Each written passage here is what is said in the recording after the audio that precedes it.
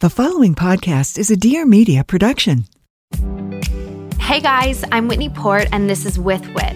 A lot of you may know me from reality TV, and the reality is a lot's happened since the hills.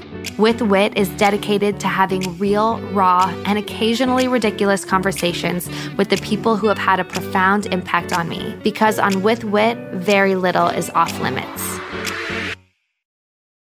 Subscribe so you don't miss any of the amazing conversations to come. New episodes of With Wit are available every Tuesday on all platforms.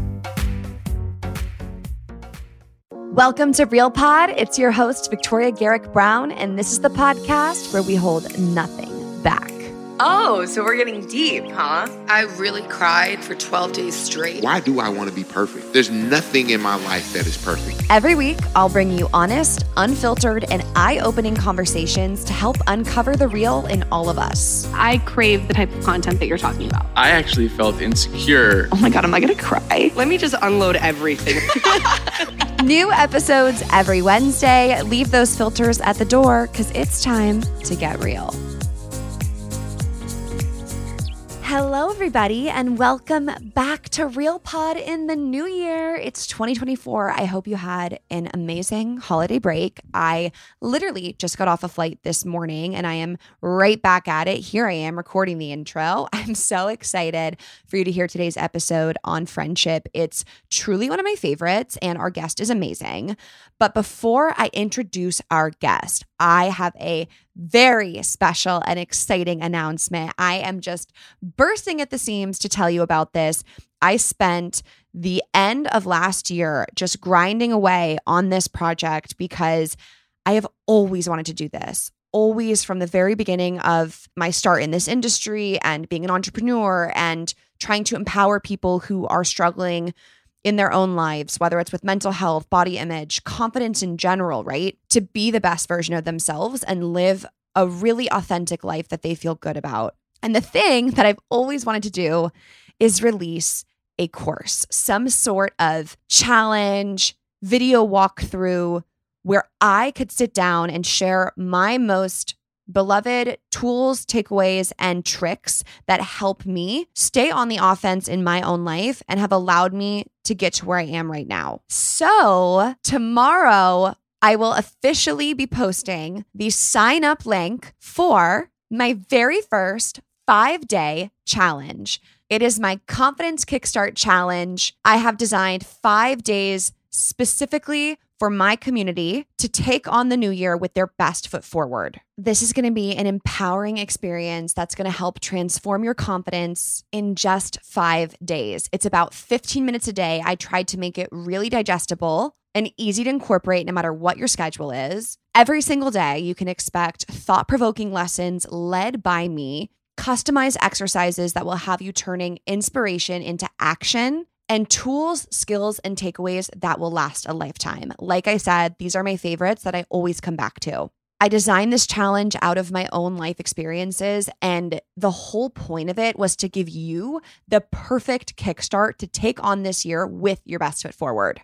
It's only $10. We priced it as low as possible so that everyone could take it, and it's just going to be so much fun. The New Year's can be overwhelming with all of this talk about resolutions and goals and changing everything, and I know because I used to feel like really bombarded by that, and then you just don't feel good about yourself at all, and then you don't do anything, right? So I really sat down, took the time, put months into creating this quick, easy, yet insanely impactful 5-day challenge that costs only $10 to help you start the new year in your best way. So don't miss out on this. It's the first of its kind. I'm so excited. I'm going to be taking this and doing this along with you all week long. As a Real Pod listener, you are the first to know right now. It hasn't even been posted on Instagram. So if you want to be a part of this and register for my Confidence Kickstart Challenge, all you have to do is make sure you're following my Instagram because tomorrow I'm posting the registration link and you can officially sign up to take the challenge. I'm so excited. I can't believe it's tomorrow. I've been working on this since last year. Set your alarms. Tomorrow morning, I'm posting the registration so you can sign up for my 5-day confidence kickstart challenge. I just know this is going to be amazing. And by next Friday at the end of the challenge, we're all going to be feeling such a deep sense of excitement, love, and empowerment for 2024. Yay! Okay, well, that's that.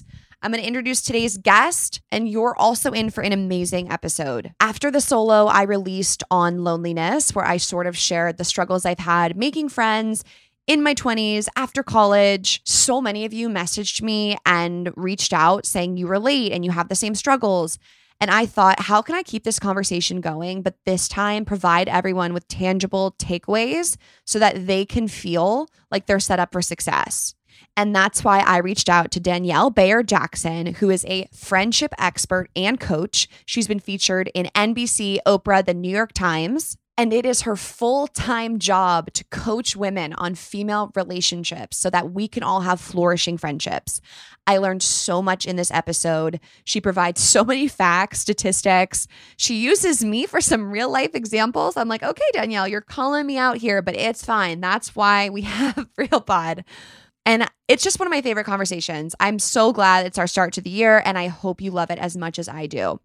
So without further ado, let's get started and kick off Real Pod in 2024 with this episode featuring friendship coach and expert Danielle Bayard Jackson.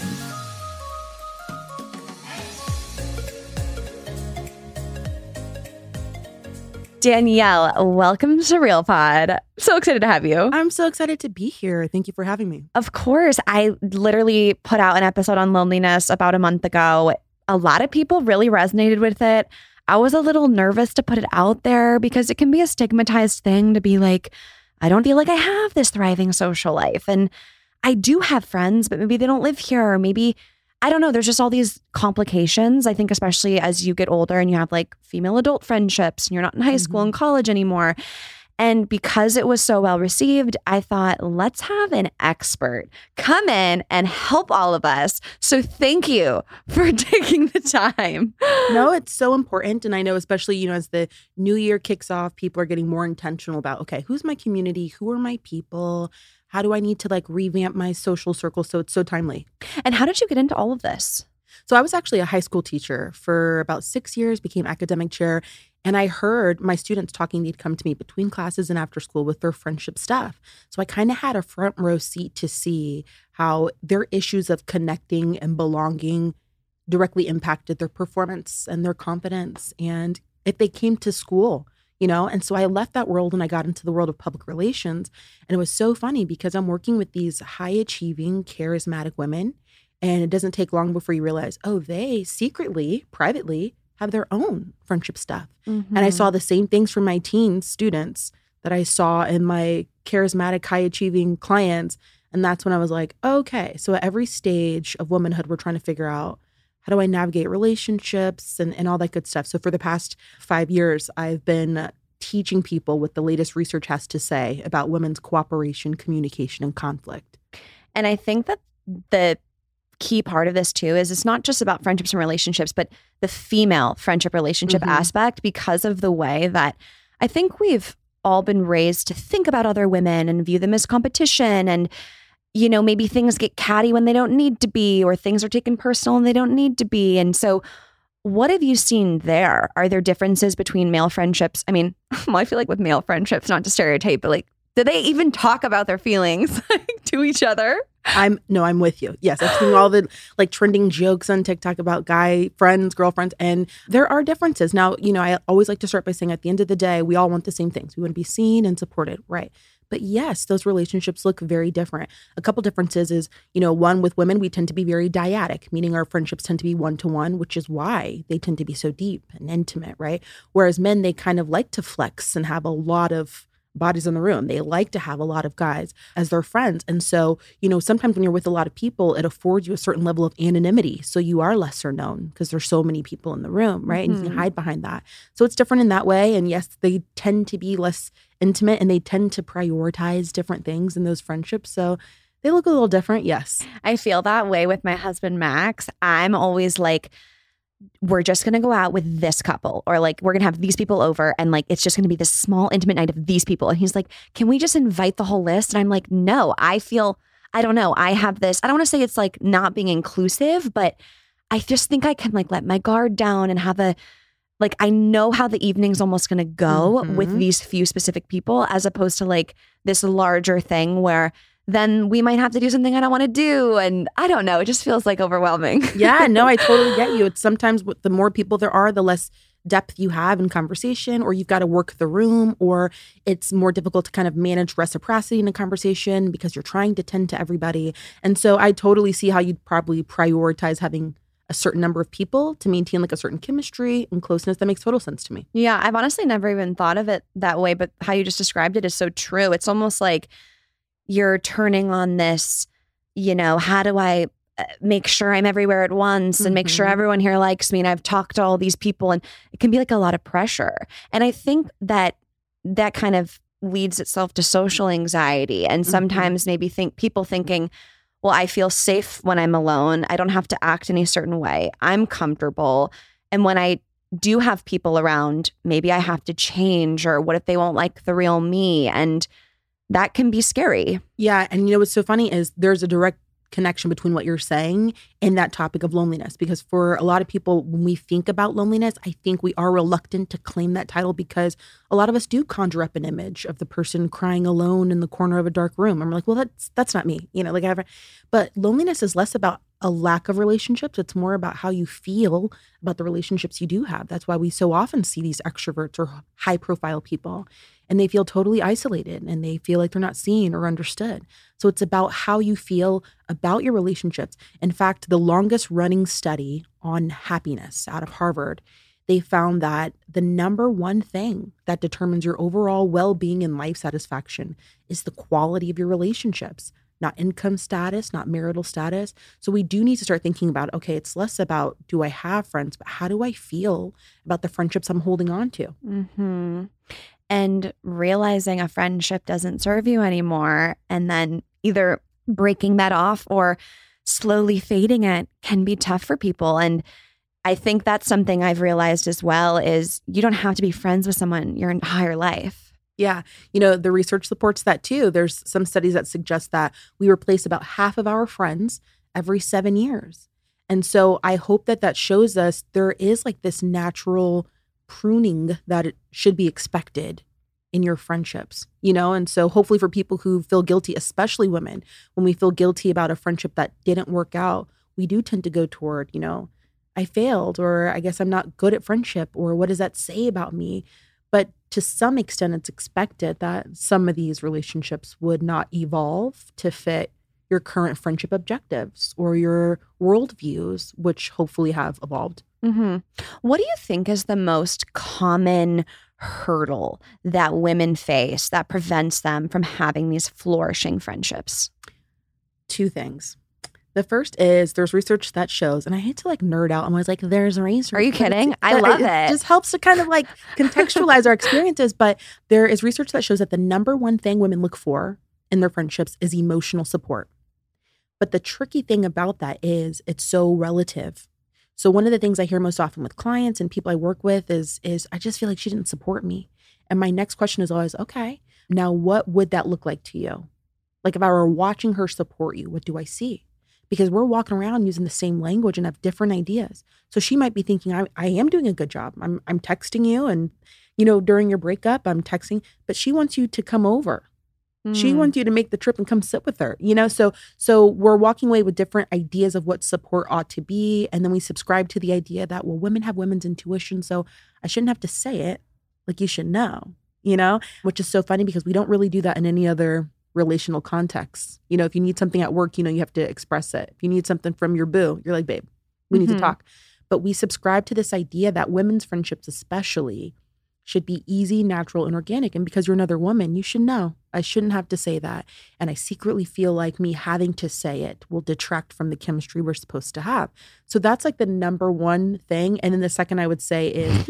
I'm sorry, did you just pull that from my literal mind? I did. Before I got here, I was like, well, what do you think? Have you had that experience? Literally, Danielle, that is my current struggle. And I've been working on this with my therapist is like, I'll say, I don't feel like people show up for me, or they don't check in on me as much, or they don't know something's wrong. And literally, like the other day I don't know if I'll cry now. This is a lot of emotions, but I was like sobbing in my car about something that's going on in my life. And in that moment, I'm thinking, what am I supposed to do right now? Text my friend and say, just so you know, I'm sobbing and having a really hard day. Like, I don't want to do that. But then when my friend calls me later that day or week and says, hey, how are you? Of course, I'm going to say, oh, I'm good. Like, blah, blah, blah, blah, because it's the top of the call. And like, hey, how are you? It's not like, have you been struggling with anything this week? I think I've realized that, as to your point of like, we want them to read our minds.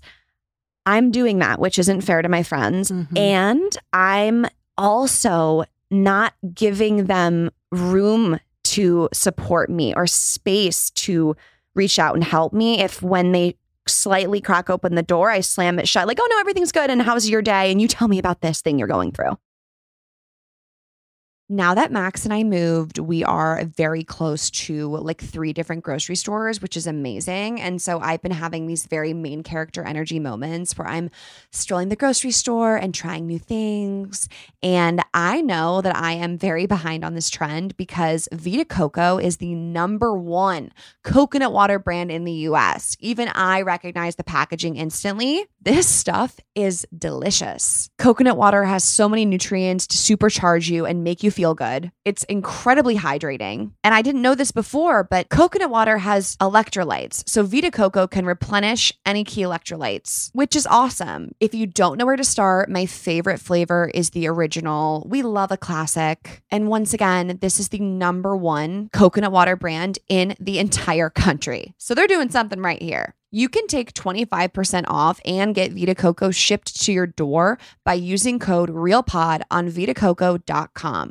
That's code REALPOD, all caps, no spaces, on vitacoco.com. If you prefer to shop in store, find Vita Coco at most big name grocery stores in your city, as well as in superstores like Walmart, drugstores like CVS, I love a good CVS, and your local convenience stores. Once again, you can take 25% off and get Vita Coco shipped to your door by using code REALPOD on vitacoco.com. That's vitacoco.com. And if you prefer to ship in store, find Vita Coco at most big name grocery stores in your city. This episode is sponsored by Heineken 0.0. This is an alcohol-free option to the original Heineken that you love. It has 100% of the taste, but 0.0% alcohol. I love alcohol-free drinks because I think it's inclusive to everyone, whether you want to have a great time or you like beer, but you can't have the alcohol. Heineken 0.0 is the perfect option.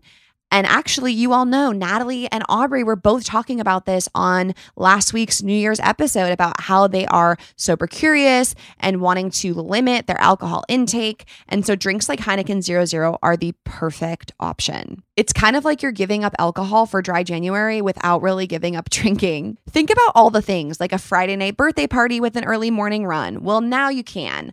Or working lunch with an afternoon presentation. Now you can. Having a drink after your workout. Now you can. Heineken 0.0 has 100% taste, but 0.0% alcohol. Now you can. Click the link in the Real Pod show notes to buy now. You must be 21 years of age or older to purchase. And please enjoy Heineken responsibly. We love responsible humans. So once again, click the link in the show notes to buy now. You must be 21 years or older to purchase. Heineken 0.0 is 100% taste, 0.0% alcohol, and absolutely delicious. So click the link in my show notes to buy now, and please enjoy Heineken responsibly.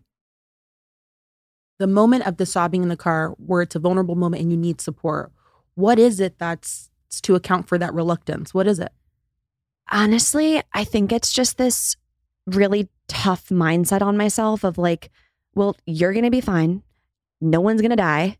Why ruin someone else's day? Just deal with your shit and you'll be fine. Mm-hmm. Like, I minimize it so much. And also, I think when I'm going through something my friends haven't been through, it's also just this like, they're never going to get it. Mm-hmm. And so what's the point? But then if I do that every single time, the problem keeps continuing over year and year and year. And then they're like farther behind in even being able to be there for me, you know? Yeah. Yeah. And what's interesting is, a lot of us, all of us, we want to feel close. We want platonic intimacy in some of our friendships. I want to feel like I can show up, be myself. But we sometimes do things that block that. And so those moments, I'm sure your friends love you. They are eager for an opportunity to show up for you. They're eager. They're happy when you called and they got a chance to be like, okay, I hear you. It's going to be okay. They get a thrill from that, to be able to do that. And then you all are closer afterwards. So sometimes we don't make direct connections between, am I allowing myself to be vulnerable with my friends? And then I feel isolated. No one understands, but keeping it to ourselves. There's this like fresh report from the American Psychological Association. It's like Stress in America 2023. And I think it's 60% of adults say they feel this chronic ongoing stress, but will not tell their friends because they don't want to burden them. So to some extent, it is on us to reap the benefits of what friendship is supposed to offer, which is people who are happy to be like, what's going on? And maybe we can manage our expectations of what we expect from them. I don't expect them to have the skills of a therapist, but just for somebody to be a witness to my pain in the moment. And to listen. Yeah. That's another problem I have is I'm like, Danielle, come help everyone. Meanwhile, me making this my own therapy You're like, session. hypothetically. Yeah. Hypothetically speaking, if asking for a friend, myself, my expectations and standards are so high. And that over the past 3 years, this is something I've been really good at working on, is recognizing the standards I set for friends and new friends are impossible. I'm comparing them to childhood best friends. That's just not fair. I'm expecting every friend to be the listening friend, the party friend, the relationship friend, the funny friend. And it's like, no, one person can serve this purpose and another person can be your fun friend and you don't get deep with her and that's totally fine. And then this is your deep friend who you don't go out with. So I've been better at that. But I think the expectation piece is huge when we look in the mirror. I also wanted to ask, talking about solutions, how would someone else who maybe feels the same way let their friend know, I want you to show up for me more, or I wish you would have handled it this way. I've had moments where I feel like I've given them a clue or a signal and they don't follow up on it, or they don't ask about it, or they don't, and I don't know, maybe they think that they don't want to bring it up because I seem happy today. So they're like, let's not bring up when I thought that she was sad.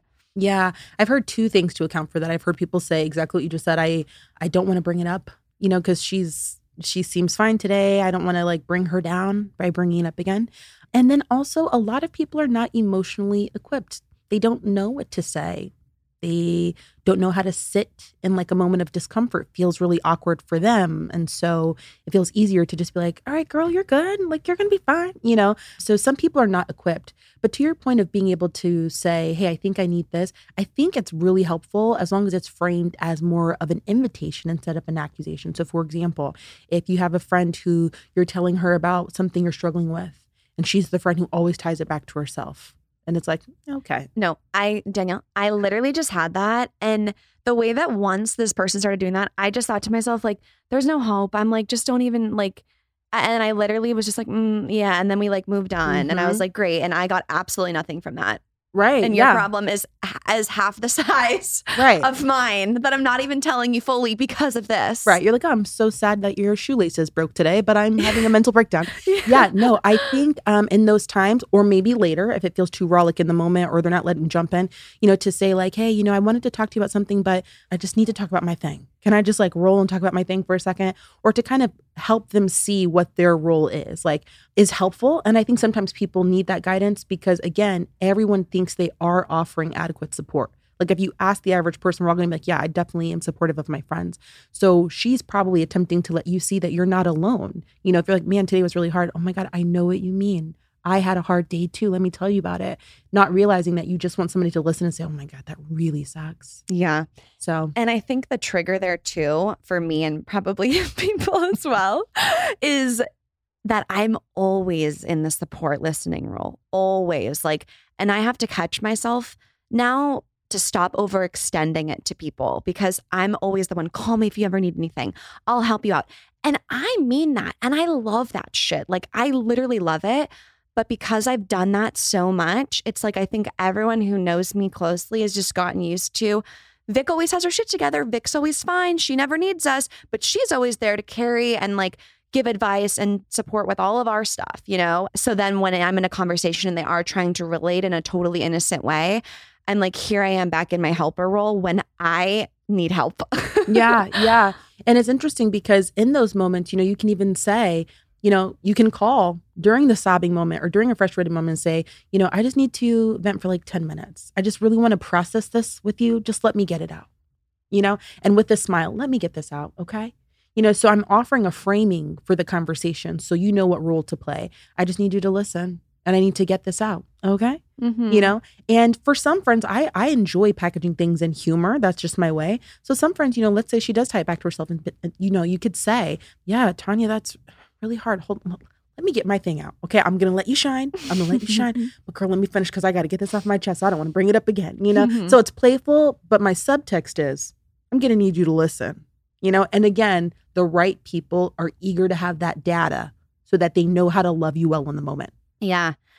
Then that right people piece is so important. And I do feel grateful for the friends I've had. One of my best friends recently, I said like, hi, like, I think it was on text. I was like, I would appreciate if you just like checked in on me more in like a really sweet way. And she was like, got it, on it, checking in, I'm here, and to what you said earlier, I forgot to tell you this, but I had one of my friends be like, when I was like, I don't want to make your day negative and you're in such a good place and I'm going to call you and bring you down with all my shit.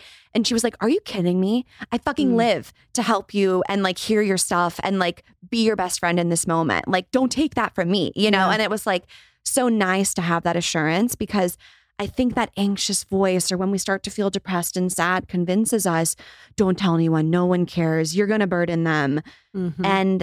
But if the roles were reversed, I wouldn't feel that, but then sometimes I do feel burdened with all my friends' things. I don't know. Yeah. No, I'm so glad that you had that experience of a friend being like, I got it. I got what you need. Please tell me your stuff. Because again, it goes back to that claim we all make. I want platonic intimacy. I want to feel known while also measuring what we share. And so realizing, okay, I'm going to let myself feel weak, gentle, soft, unequipped, incompetent. I'm going to let myself feel those things in this moment because I need my friends' help. And I also want to be known by them. And that's one of those, that's one of the ways that we achieve that. Mm-hmm.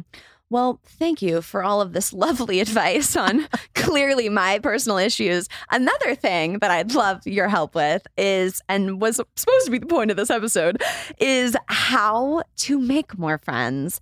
And I feel like I grew up with this. I had a mom that said, and I love this, it's not about having hundreds of friends. It's quality over quantity. A few that really have your back that you love and trust is way more important than this large group of people to show around, but no one's really there for you.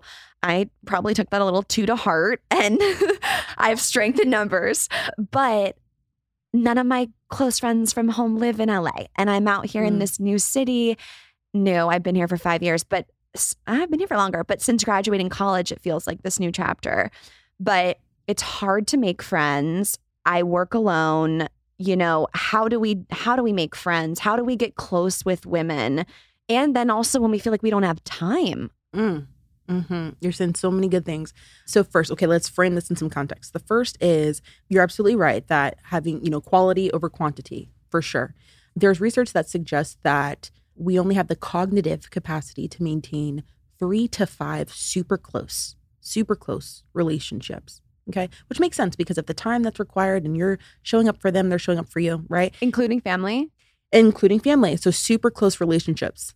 No wonder I know. so and people are like, wait, I have 3 close sisters. I'm screwed. I have deadass like 10 people like that. Okay, it's but too here's the thing though. Like if we look at these kind of like concentric circles, right? Like getting bigger and bigger. So the inner circle has that 3 to 5, but the ring outside of that is 10 to 15 of close relationships. So, there's still room. We need all those layers, by the way. That's a whole other thing. But we need all those layers of closeness. In fact, there's other research that suggests that people who have relational diversity are happier than people who don't. Meaning you need all kinds of different people. They give you access to resources. They teach you things. They give you support, but we might not be super close, but you add value to my life. This little loose relationship we have adds value. So I need people. Those are called weak ties. We need those close relationships, but we need those weak ties as well, right? right? So I want to start there for people on their friend making journey who are like, well, how many? What's normal? What do I do? You got to be strategic. So for my introverts, like you need those ties, even if they're loose. And for my extroverts, it's nice that you have all these ties, but if we want to also achieve platonic intimacy, you're going to have to get strategic. Who are the 3 to 5 that you're like, you know what? I'm going to be intentional about them instead of trying to have coffee dates with 15 people and then being like, I'm exhausted, I'm overextended, and I feel lonely. So we gotta figure that out. So that's really important, just like strategy, right? But to your point about making friends in time, it is tricky. They find that it takes about 34 hours to turn somebody from an acquaintance to a friend. And so whenever we hear that, we're like, where am I going to find? Don't tell that to my type A brain. I'm going to be charting the hours I spend with people. Got it. Excel sheet on it. Fuck yes, we're close to 34. Yeah, I know. I often joke. I'm like, if you could see like a little counter on her head after coffee, like, okay, we're at 31.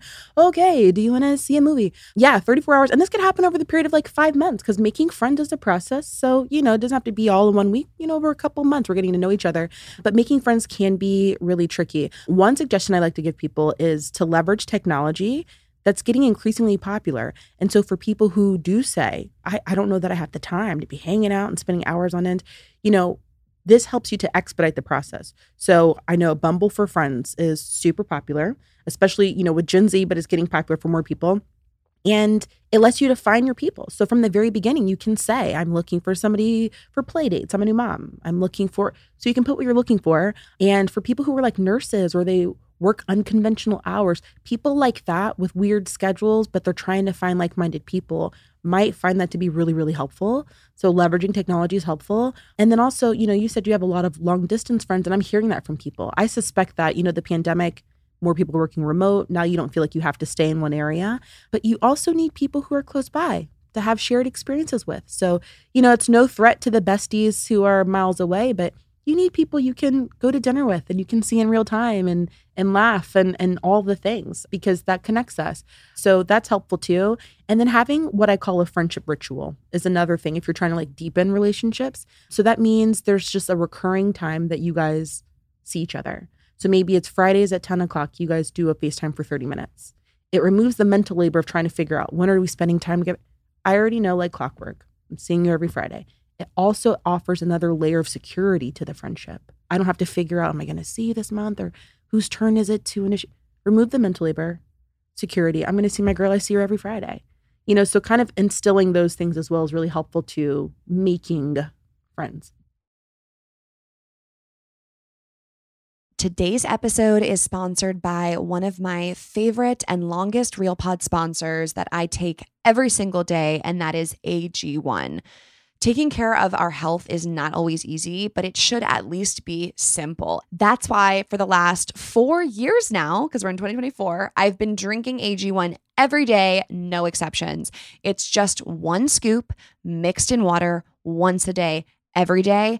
And it just makes me feel nourished, strong, and ready to take on the day. And it's the perfect base layer to give your body all those important nutrients that it needs to be successful. And then I eat my breakfast, my lunch, dinner, snacks on top of it, but I know I have this amazing base of AG1 because each serving of AG1 delivers my daily dose of vitamins, minerals, pre and probiotics, and more. It's a powerful habit for your health that's also powerfully simple. I'm not someone that likes to take tons of vitamins and tons of supplements and tons of powders. It's just too much for me. I keep things simple. And that's another reason why AG1 is the best, is not only is it providing my body with all these important nutrients, but it's literally just 1 daily scoop with water, shake, shake, shake, drink, drink, drink, and I am done. So if there's one product that I had to recommend to elevate your health, it truly is AG1. And that is why I've partnered with them for so long. Try AG1 and get a free 1-year supply of vitamin D3 plus K2 and 5 free AG1 travel packs with your first purchase exclusively at drinkag1.com/realpod. That's drinkag1.com/realpod. Check it out. This episode is sponsored by BetterHelp. One of the biggest things I was looking forward to after this big holiday break, which that's tough. You're usually not looking forward to things after a giant break, but I missed therapy. I took 2 weeks off, and I am so excited to be back this week, catching up with my therapist and really talking through a lot of the things I experienced this holiday season and really figuring out where I want to go this new year. And look, around New Year's, we get obsessed with how to change ourselves instead of just expanding on what we're already doing right. Maybe you finally organized one part of your space and you want to tackle another. Maybe you're taking your supplements every morning and now you want to eat breakfast too. Therapy helps you find your strengths so you can ditch the extreme resolutions and make changes that really create a meaningful life. I love therapy. I literally could talk anyone's ear off about it. And if you're thinking of starting therapy, give BetterHelp a try. It's entirely online. It's designed to be convenient, flexible, and suited to your schedule. All you have to do is fill out a brief questionnaire to get matched with a licensed therapist, then switch therapists at any time for no additional charge. So celebrate the progress you've already made and visit betterhelp.com/realpod today to get 10% off your first month. That's BetterHelp, better, HELP.com/realpod to get 10% off your first month. That's BetterHelp, better, HELP.com/realpod.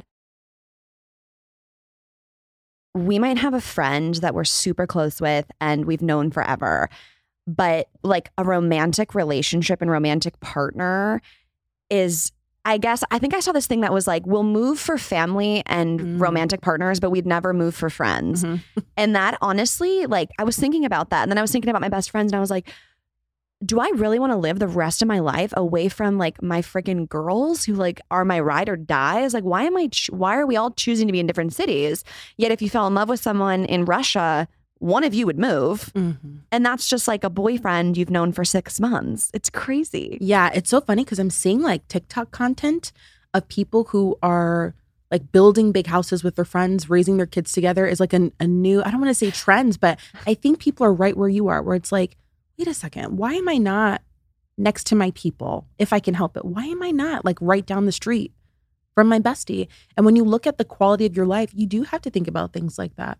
If it adds quality to my life to be around people who can help me, who I can pop over in the street, they can offer support and walk like 2 blocks, what am I willing to do to make that happen because I want that quality of life? Yeah. So I don't think it's totally crazy. Yeah. Well, hopefully I can do the trying to make more friends first, and that's my backup plan. So I loved what you said about it's time spent, experiences. Anything else when it comes to maybe vulnerability? Like what are some of the other key ways we can develop closeness with new people? So this is not a popular opinion, okay? I know there's lots of jokes about like oversharing. I can already see the comments, okay? But I know there's lots of comments about like oversharing and things like that. I want to offer this. The best way I've heard vulnerability defined is you're taking a risk of rejection, right? This might not go well, but I'm going to put myself out there anyway, right? Vulnerability, we already know, is necessary to creating depth in a friendship. In fact, there's something called the beautiful mess effect. The idea is that we tend to like people more after they've been vulnerable with us. So definitely a good thing. The beautiful mess effect. Beautiful mess, baby. That. However, most of us would consider some vulnerable topics to be like childhood trauma, addictions, sex, hygiene, money, things like that. We're kind of like, oof, okay, right? But there are a lot of people who lean into their very first conversations with people talking about all those things. And that's what they do. They talk about a lot of big, heavy things with new people right up front. And I would argue, oh God, is it good or bad? I would argue that for people who feel very comfortable talking about that right up front, it is no longer vulnerability because the whole point is I feel like there might be a risk here, but I'm going to share anyway. For a person who enjoys, like I enjoy talking about all these things that other people are uncomfortable with, vulnerability is relative. So you need some real authentic vulnerability where this feels risky, but I feel like I want to share it right now, right? There's something about it that feels intentional. It's not an overshare, so I'm just dumping, right? And I've also noticed some people who will share a bunch of heavy things because they're trying to expedite the process of closeness. And it doesn't work like that because sometimes other people will think like, oh gosh, we don't even really know each other. And she was sharing really, really big things or really personal things. And sometimes it makes them uncomfortable because of the law of reciprocity. So now they feel like they have to share a big thing too. So again, it's all relative, right? Because for one person, it's not an overshare. For somebody else, it does it. So you got to gauge. But when we talk about closeness, are you trying to manufacture it by sharing all the big stuff? What is the rush? I would ask, what's the rush? Is it a trust thing? You don't trust that they'll be there, so you're testing them up front? Like, what is it? Is it anxiety and it makes you just dump it? Getting to know each other is a process, so it's just something to be intentional about when you are deciding to be vulnerable. But I already know people are like, oh my God. No, I think it's just something to think about. Yes, I think that's all so powerful. I think I'm guilty of the trying to rush the closeness. The times I can think of, though, like sharing a lot up front, I mean, it was reciprocated back. And I want to say that these people were comfortable. We still are friends and working on our friendship. But I think one of my, and anyone who's listened to Real Pod for more than 10 episodes can tell this, but I like make a decision and I want it to happen. And so I can see myself having this underlying sense of urgency of like, I like this person, I want to be friends. So let's just have these deep shares and then we can like be at level 2, which is not always the best way to approach it. I agree with you. And then secondly, when you said, is it vulnerability if it's easy for you?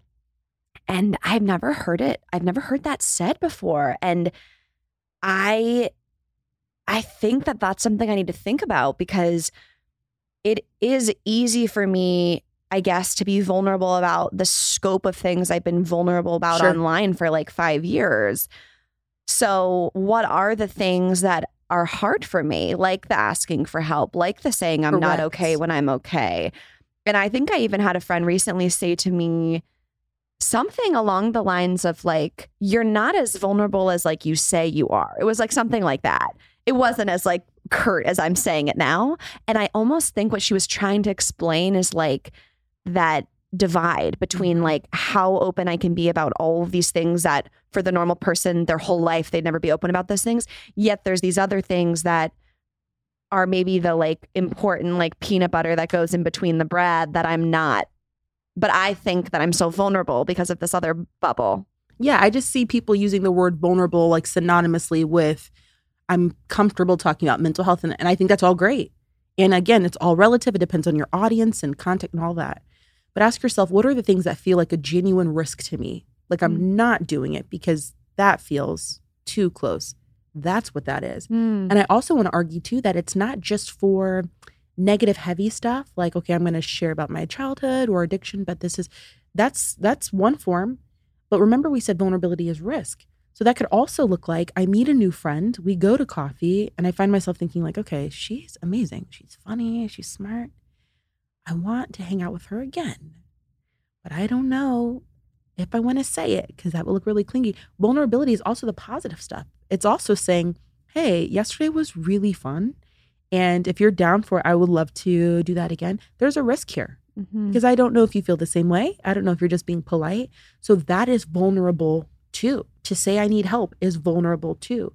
So what are the things that we find we're holding back because it feels like a genuine risk or that we might be perceived differently? One last example I want to give, especially for women, is we fear shining in front of one another. That's vulnerable.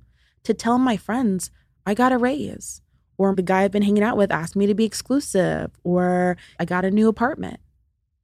Do I feel safe to say these things happened? Or am I like, I'm not going to do that because I'm going to look like I think I'm all that.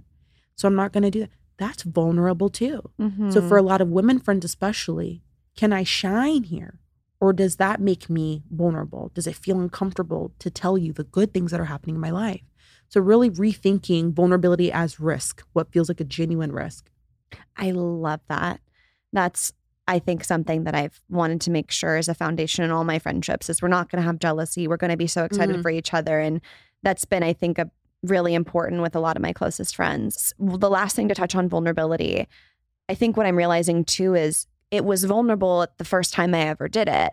But now, 100 keynotes later, 200 podcasts later, it's not that raw risk feeling because I've done it and I've said it and I'm safe and I've been appreciated and recognized and celebrated for it. So it's not a risk. So thank you for sharing that with me. That will be forever something that sticks with me. So I really appreciate that. Good. I'm glad. The very last thing I want to talk to you about is having tough conversations with our friends. It can be so hard. And why is it so easy for us to have that discussion or debate with our partner or with a parent or with a sibling, yet with a friend, it's like we never want to have confrontation. Can you talk about the best way to have confrontation with a friend, what it can do for the friendship, and any advice on it? Yeah, I've made those same observations. Like, why can I talk to my husband about things that are like hard, or be like, babe, you need to get it together? You know, I wonder if it's because friendship itself is such a voluntary, elective, ambiguous relationship. You know, it's not this strong social institution like a marriage. Like, we know our spouse is going to be there. That I can say these things and you're going to be there for the most part. But with friends, I mean, we fall into them, we fall out of them. It's kind of blurry. So I think there's maybe less security to say, hey, can we talk about what you said last night? Because it made me uncomfortable. So we're scared about that, right? I think the added pressure for women is we don't want to look like we're being difficult. We don't want to look like we're being sensitive. We don't want to look like we're being drama. So I'm just not going to bring it up because I don't want to look like I'm being drama, right? So I think there's some of that of maintaining our appearance with friends as well, which maybe is societal pressures of women to look a certain way. So I think all these things make it kind of difficult. And then finally, I think it's because, again, if we subscribe to the idea that for women, it should just be like natural, like friendship should just be like, we just have this chemistry, then we feel that conflict. I don't know why I'm saying it like that. This is all so accurate. Like, if we think everything you've said the past, like the whole episode, but especially this answer is like so true. Oh yeah. I'm just thinking, yes. We're all guilty of it. We all are. But it's almost like we kind of believe that we shouldn't have conflict because there should be chemistry, so that whenever there is tension that arises, a lot of us take that as evidence that we're not as compatible as I thought we were. But we have conflict in literally every other context. And we talk about our progress with one another in every other context, right? It's normal to ask, your partner, like, hey, are we okay? We doing okay? Am I good? Like, what do you need from me? Is normal. On your job, we have performance reviews. We have a dedicated time to say, how are you doing? Mm-hmm. But it feels weird in a friendship to talk about the friendship. That feels too intense. It's like, girl, I'm not your man. Back off, But we got to get like comfortable with that. So hard conversations are important. There's research that shows that we are closer after healthy conflict. So for those of us who are like, I feel lonely, it might be lying on the other side of a hard conversation you need to have. It might be like the missing piece, right? Instead of just sitting on it. But I like to suggest starting a conversation by saying the reason you're reluctant to have it in the first place. So I'll ask clients, I'll say, okay, why do you not want to have this talk? And they'll say a range of things. Oh, well, I don't want her to get our mutual friends involved, and it's a whole thing. I don't want her to start being weird and withdrawing or get an attitude. So I might start with that sentence. I might say, hey, I wanted to talk to you about something, but I've been putting it off because the last thing I want is for it to be weird between us. But I also feel like it's like really important for us to be on the same page. So right there, I'm framing it as like, I'm scared of this thing happening, but I feel like we're worth the conversation. So she knows I'm doing this for us. I'm not coming at you. Mm-hmm. I'm your friend. I'm not going to come at you. I love that. So that's kind of helpful. And then also to ask more questions and statements. So a lot of times we go into it like, this was not okay. And then you said this at the party. That's not okay. And anybody's going to defend themselves, right? So being more curious, like, hey, at the party last night, you said XYZ, and I'm telling myself a story about what you meant, but I just wanted to ask you, like, what did you mean by that? Because this is my chance. This is a chance for her to say, you're right. That was not okay. I'm sorry. And there's no need for a conversation. She might explain herself and you're like, oh, okay, I saw it differently. But to ask questions, to really be curious. But the irony is in friendships, we're like, I know her so well. I know exactly what her motives were. Because I know how she is. But is there any room for benefit of the doubt or curiosity in our friendships? What did you mean by that? Or if she's constantly late, it's not, you're always late. I feel like that's disrespectful of my time. Right. Anyone's going to be like, girl, but instead, hey, I noticed the last couple times we got together, you weren't able to really get there on time. Do you want to start doing things like at a different time? Or are we hanging out at a place that's like way too far away from your house? Like, what's going on? And that was sarcasm. Because like, is it too late or too far? No, I know what you mean. I'm just giggling because it's like, so I love it. It's like when like you're just a fucking late person and you're like, what's the nicest way I can address this with this person? But I will say, I love the curiosity approach. Mm-hmm. I think about that in work all the time when someone misses a deadline or they're not performing in work. Instead of being like you making a statement, I always like to be like, hey, like noticing this. just wanted to check in, because then you give them the opportunity to say like, my dog died or something, versus when you come in like you're always late and they're like, well, my dog died. And I'm like, well, I suck now. Like, you know, you at least give yourself a back door. Yeah. Yeah. That's really tricky. But it helps because it shows people like, this is a dialogue. I'm not coming at you. Wow. You are unreal. Such an expert. So helpful. So informative. Like, thank you so much, Danielle. I know this was so helpful for me, obviously. I hope it was helpful for the listeners and the Real Pod community. So thank you so much. And I think what you do is super important. And I don't know, maybe if anyone out there is looking for help, they can become one of your new clients. Yeah, no, I think we all need the support. And I'm so glad that, you know, you're facilitating a moment to talk about it, so that I hope people listening are like, okay, it's not just me. You know, and kind of normalize these tensions in friendship because they're totally natural. Yeah. Well, thank you so much. Thank you for having me. Of course.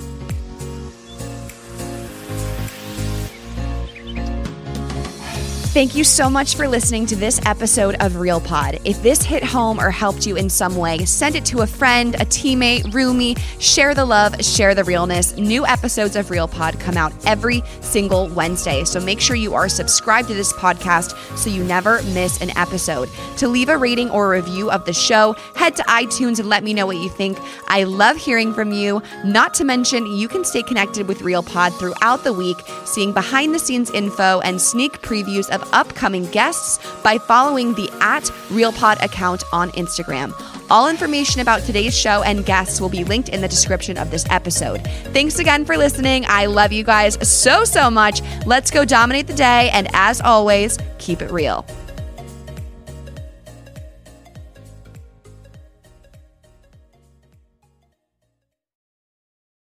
Please note that this episode may contain paid endorsements and advertisements for products and services. Individuals on the show may have a direct or indirect financial interest in products or services referred to in this episode.